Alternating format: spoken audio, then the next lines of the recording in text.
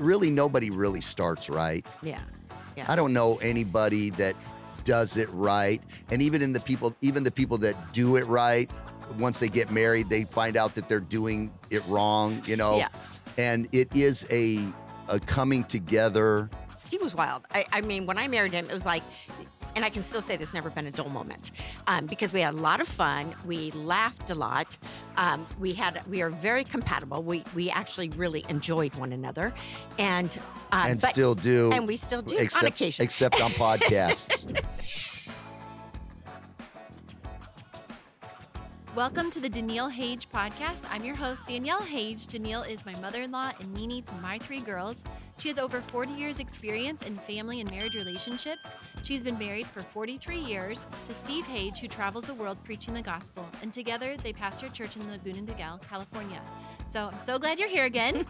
And today is a really special episode, so tell us about it. Yes, it's our very first guest on this podcast, and my husband Steve is coming on, and we're just going to tell you our story. I want to introduce him to all of you, and we're just how we met and how we have managed to sustain a 43-year-long marriage. Yes, I can't wait. This is so good. Let's get into it. Okay, so today I Yeah. am so excited because I'm having my very first guest on my podcast, and who other, of course, than the most important person in my life, which is my husband. How are you? Steve. It's such a profound privilege to be part of this awesome thing that God is doing. And I am so very proud of you Yeah. and all the impact you're making on lives and people, and like the accumulation of your years of study and our marriage and our journey, and how you've somehow found a way to communicate that to the masses and bring encouragement to people's lives. Yeah. And a little criticism from some folks. Yeah, But that's all hey, right. There's no. always going to be that. yeah, for sure. Yeah.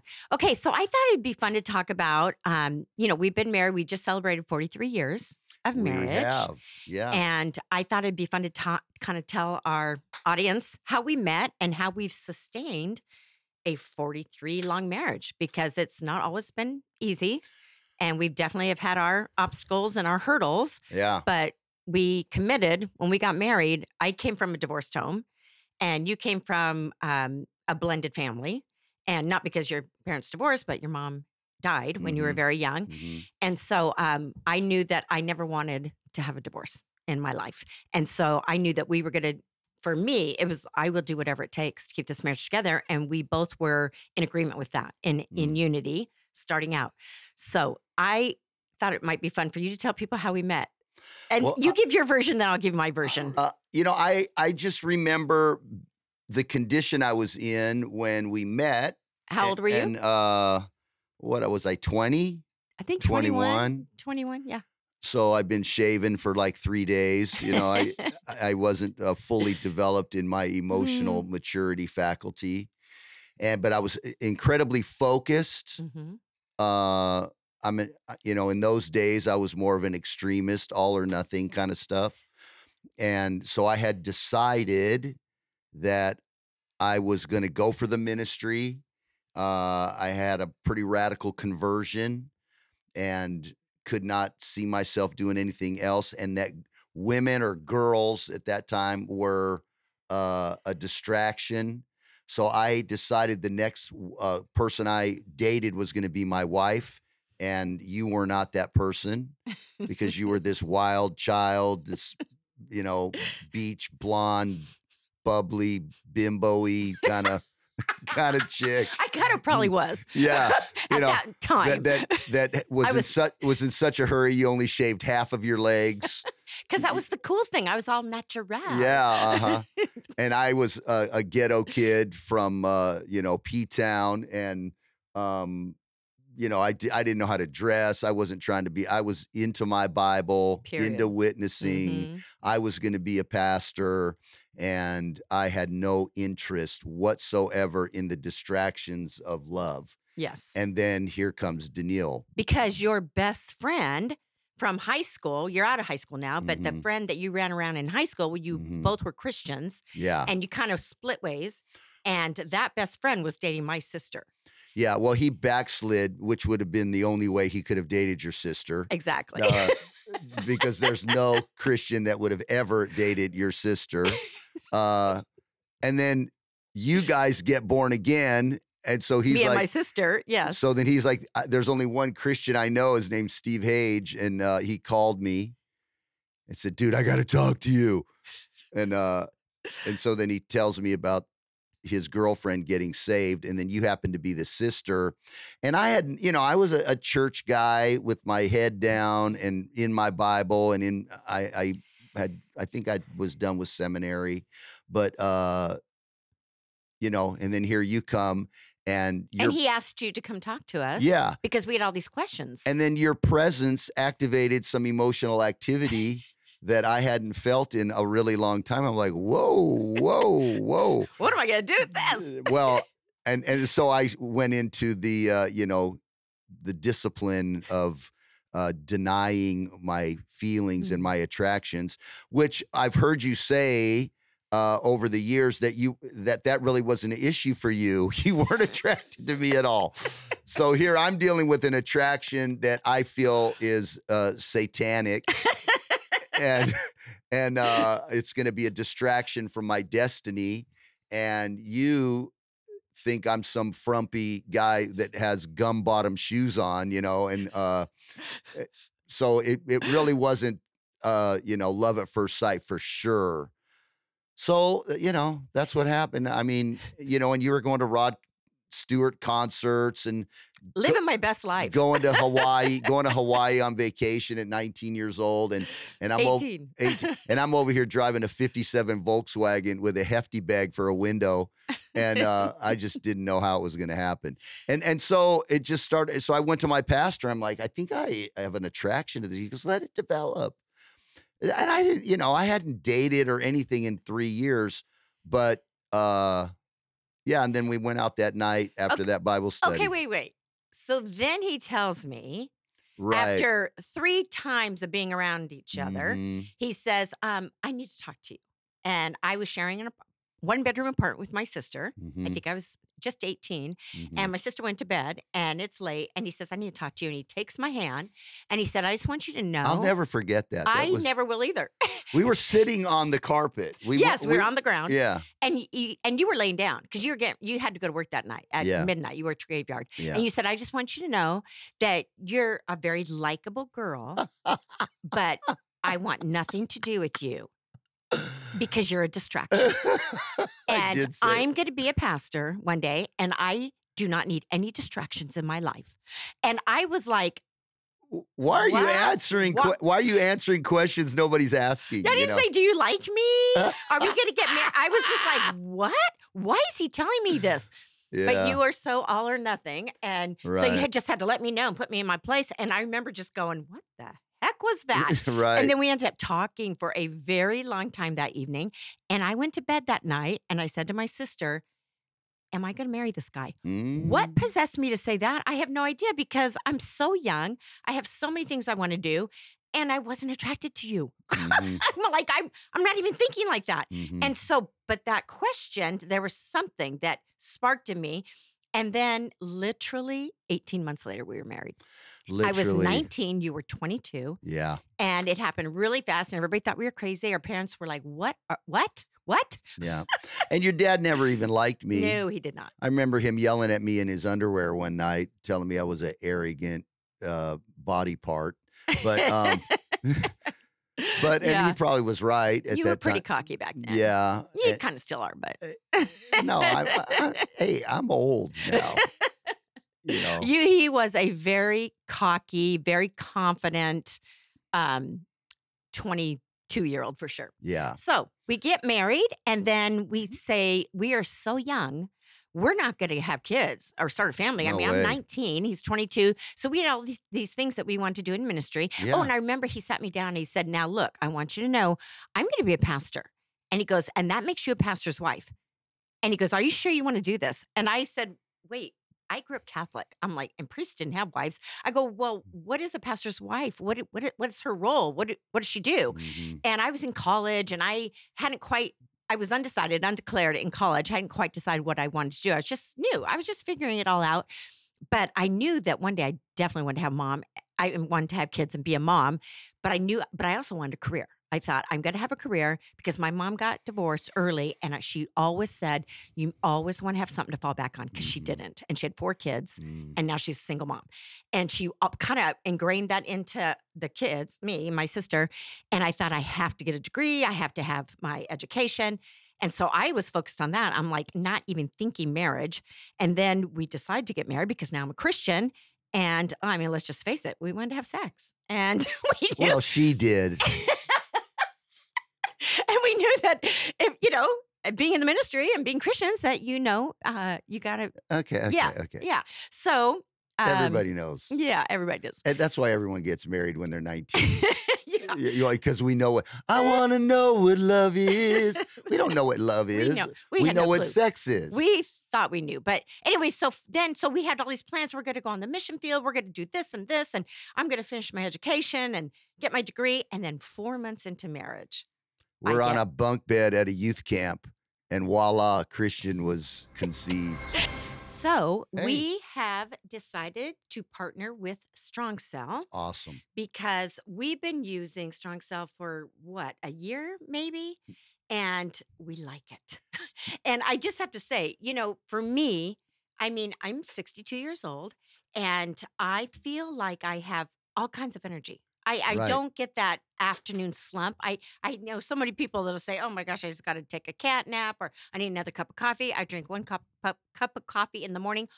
Rarely do I need a second coffee in the Mhm. afternoon. What I notice is that, like, my day starts out, I will get up at 5 o'clock in the morning. I go work out for an hour at the gym. I'll do 30 minutes cardio, 30 minutes weightlifting. Then from there, I go straight to pickleball, play for an hour, hour and a half. And from there, on some days, not every day, I go straight to swim my laps. And I'll swim anywhere between 50 and 80 laps. Yeah. And then I come home and have my coffee, and I feel amazing. I feel great. And then just the other day, did all those things and sat for 6 hours in my office preparing a teaching that I had to do. And it wasn't until 1 o'clock in the afternoon, finally the hunger pang broke through my focus and said, "Oh, I need to eat." And I don't know, but I think taking Strong Cell has just given me that energy that I don't know. I feel like I can focus, and I love it. I don't want to be without it. I'm going to Well, be using and it forever. I have the same experience, same commentary. I'm 66 years old. I'm a gym guy, and I can tell the extra bit that it provides an Yeah. overall sense of well-being. My joints aren't hurting. I'm light on my feet. I'm ready to go. I'm focused in my office. And we haven't been sick since we've been taking this. And I mean, not even a cold, not even a sniffle, not even a headache for me. And so all I know is this is a game changer for us. Yeah. And Yeah. we're health conscious people, but Strong Cell has really changed our lives for the better, the quality of life, the way we feel, the way we roll, what we do. And I don't know if it's a miracle in a bottle or whatever it is, but I really want to recommend everybody who's hearing our voice. There's some kind of special that Strong Cell's providing people that Yeah. If you're interested, go to strongcell.com. You'll get lots more information there.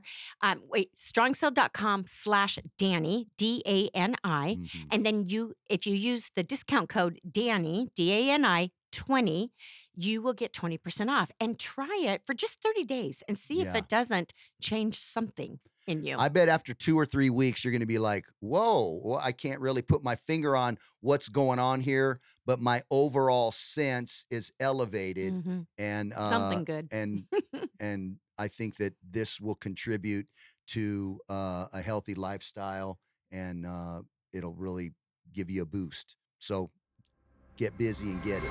So 4 months into it, I get pregnant. And you want to talk about wait a minute, I'm Yeah. not ready. Oh my gosh. We And did- I was excited because I was like this little kid. It was like playing house to me. Like, oh my Mhm. gosh, and now we're gonna have a child. And that you were stressed. No, well, You were because I was stressed having out. to, because I'm carrying the protector provider, Yeah. which we weren't really educated in those kinds of things that you're educating people in now. But listen, what I understand, am understanding is really nobody really starts right. Yeah. Yeah. I don't know anybody that does it right. And even the people that do it right, once they get married, they find out that they're doing it wrong, Yeah. and it is a coming together. And, somebody asked me the other day, what's love? Define love for me. And, Hmm. I didn't want to go with the Bible definition of patience and kind and those behaviors. I Although that is that is the love. definition, but I think that this is what I think really for me. Yes, the application and the walking out of the biblical definition of something is the highest way. But I've boiled it down to this. Love is the ability to overlook someone's humanity. Now, I'm not talking about toxic humanity. I'm not talking about abuse Oh or yeah. addiction Hmm. or, other things that are, you want to That can wreck a you relationship. want to adjust the proximity to somebody like that. But I'm just talking about normal, healthy people are going to provide you things to Right. overlook. Right. And the closer you get to somebody, the more they provide you, the more things they provide you to overlook. And I think that is choosing love. Like, I am not going to make these non-issues issues. I'm not going to do it. Hmm. You cannot live your life running everything through the filters of your personal preferences and be successful relationally, in my opinion. So I think that I've provided you over the years lots of things that you just have to go, I'm just going to have to overlook that. Hmm. Hmm. I'm not going to be able to, w- uh, I'm not going to change that in him. I don't want to change that I mean, I'm not going to try to convert my husband into a woman. And then there's things that you've said and done. Only one or two things that you've had to Yeah, but they're overlook. big. They're big things. Major. Big. They're like Mount Everest Oh kind of my thing. No, I'm just gosh. kidding. Well, and all of that was a process because we were young. What did we know? But I remember I dived into we were fully committed to the church and fully committed to being accountable. And I Mhm. always say that, one of the things because he was young and he was wild. Steve was wild. I mean, when I married him, it was like and I can still say there's never been a dull moment because we had a lot of fun. We laughed a lot. We are very compatible. We actually really enjoyed one another, and And but still do, and we still do on except occasion. except on podcasts. I'll say, go ahead. But I remember thinking I was so lucky because he had a lot of older men around him that he really looked up to and that he really respected. And I always tell young women, you don't want to marry a man who doesn't have any other men around him that can hold him accountable. It could be his dad or a teacher or a boss, someone he works for, or just a good friend that will tell him the truth. And so when we would get in arguments and if we came to a standstill and we could not get past it, and you were thinking about something one way and I was thinking about it another way, and we just would keep going around and around. I remember I would always say, okay, let's take it to the men that you respect. Let's take it to our pastor. And if I'm wrong, I'll back down, fully submit to you. If you're wrong, then you've got to back down.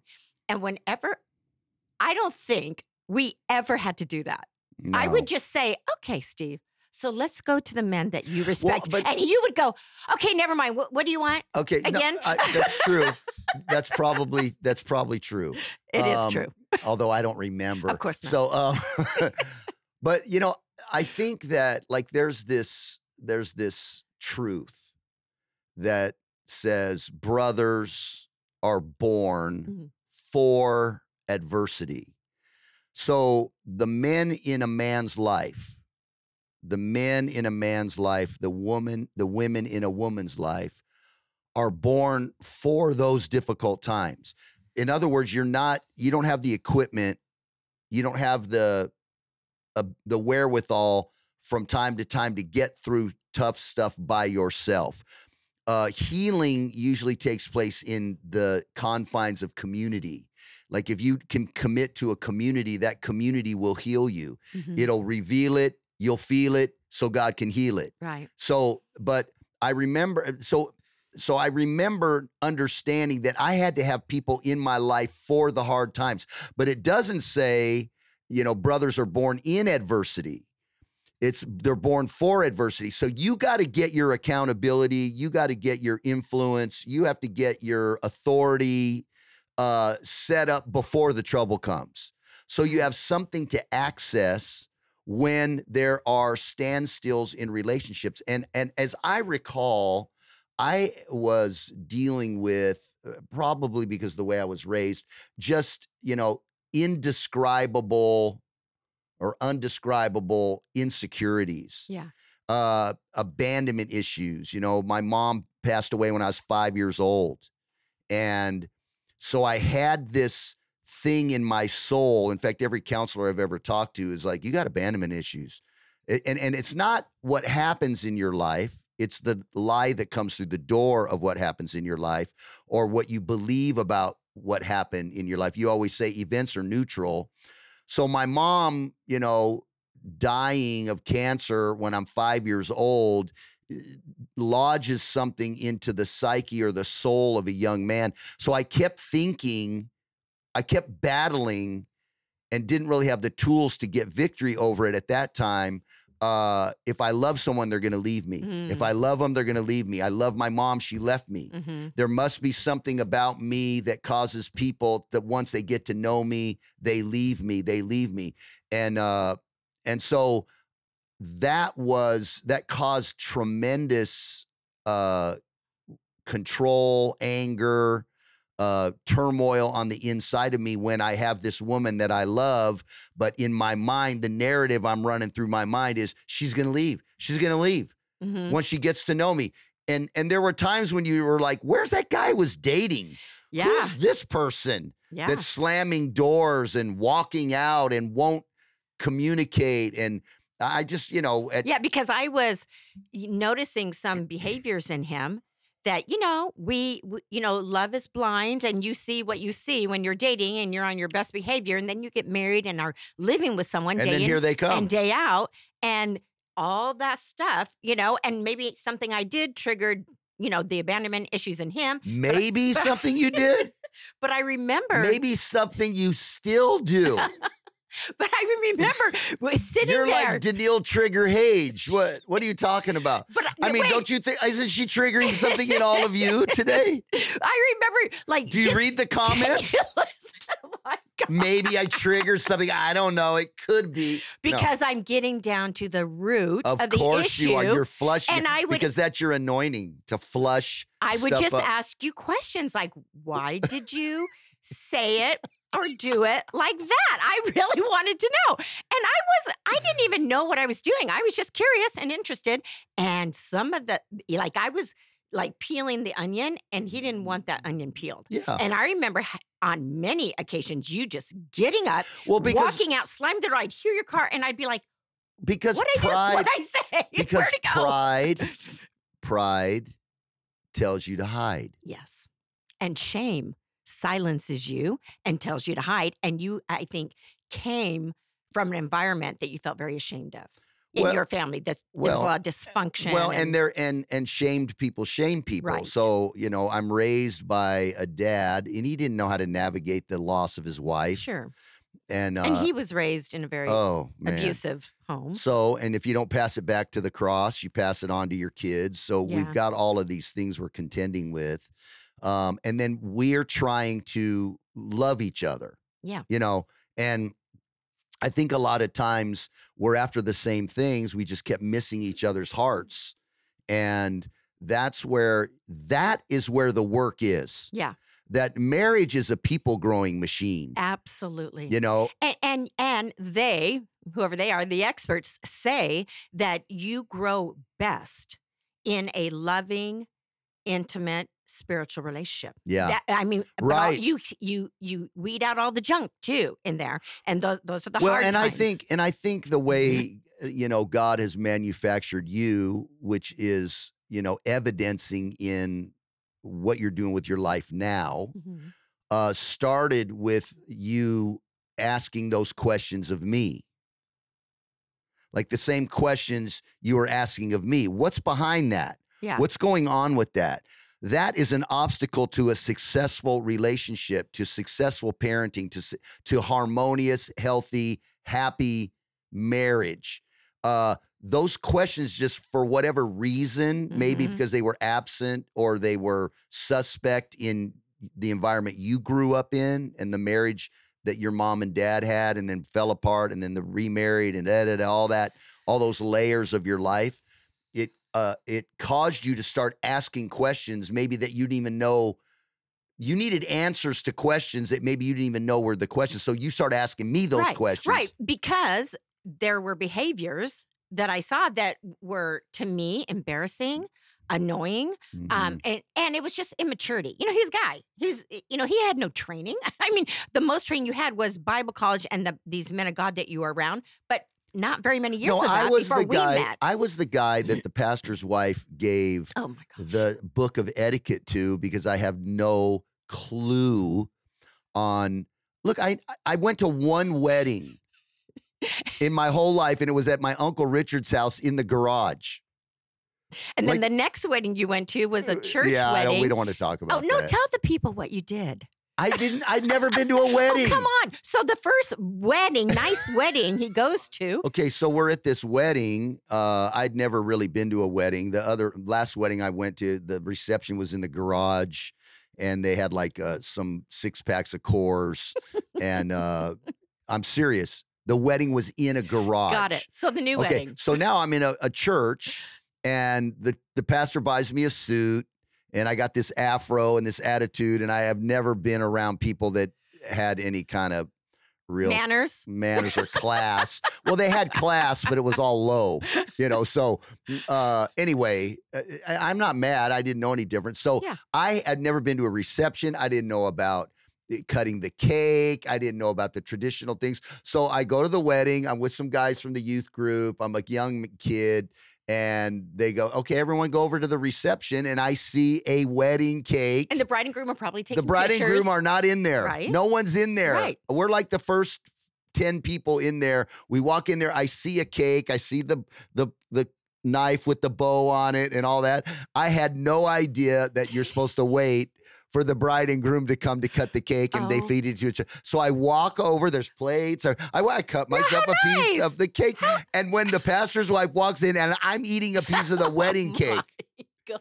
she loses her ever-loving mind and screams, Steve Hage, what are you doing? They had to turn the cake around for Oh pictures my because there was a gosh. slice out of it, and I'm eating it.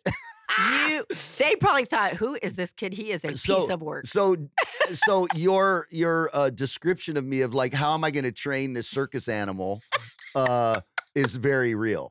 Okay, so we didn't start out right, but we've lasted and I'll say thrived for 43 years. We have 3 wonderful children. We have 5 awesome grandchildren. Our ministry is alive. It's thriving. Your podcast is making significant impact around the world.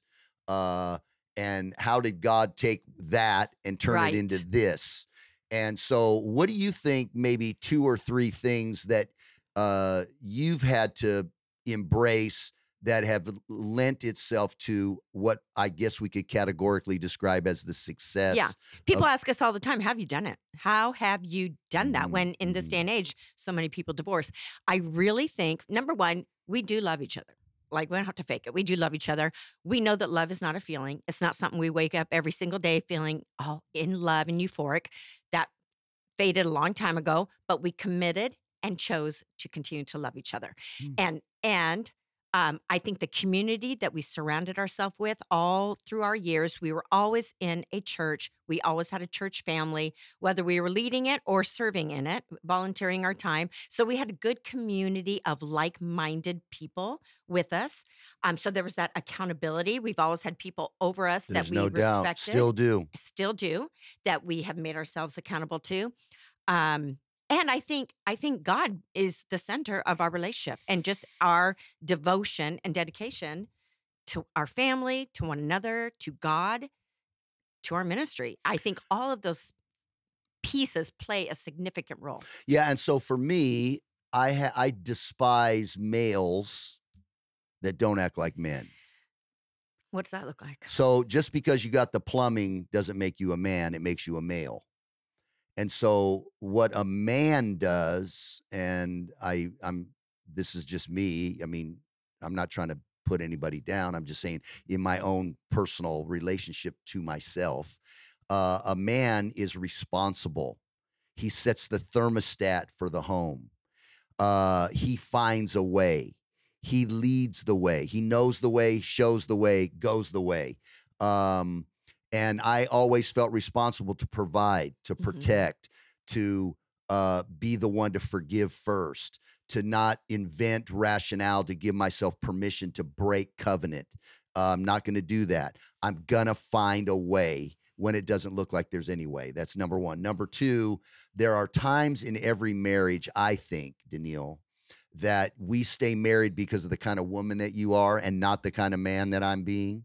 And then there's other times that we stay married because of the kind of man that I was and not the kind of woman that you are. Right. And that those moments where you're in the intersection, you're in a junction, and you got to get an unction in the junction to move toward your goal. And that is taking responsibility.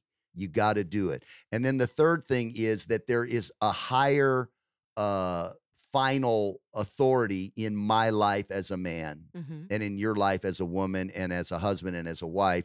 And that is what God says about things.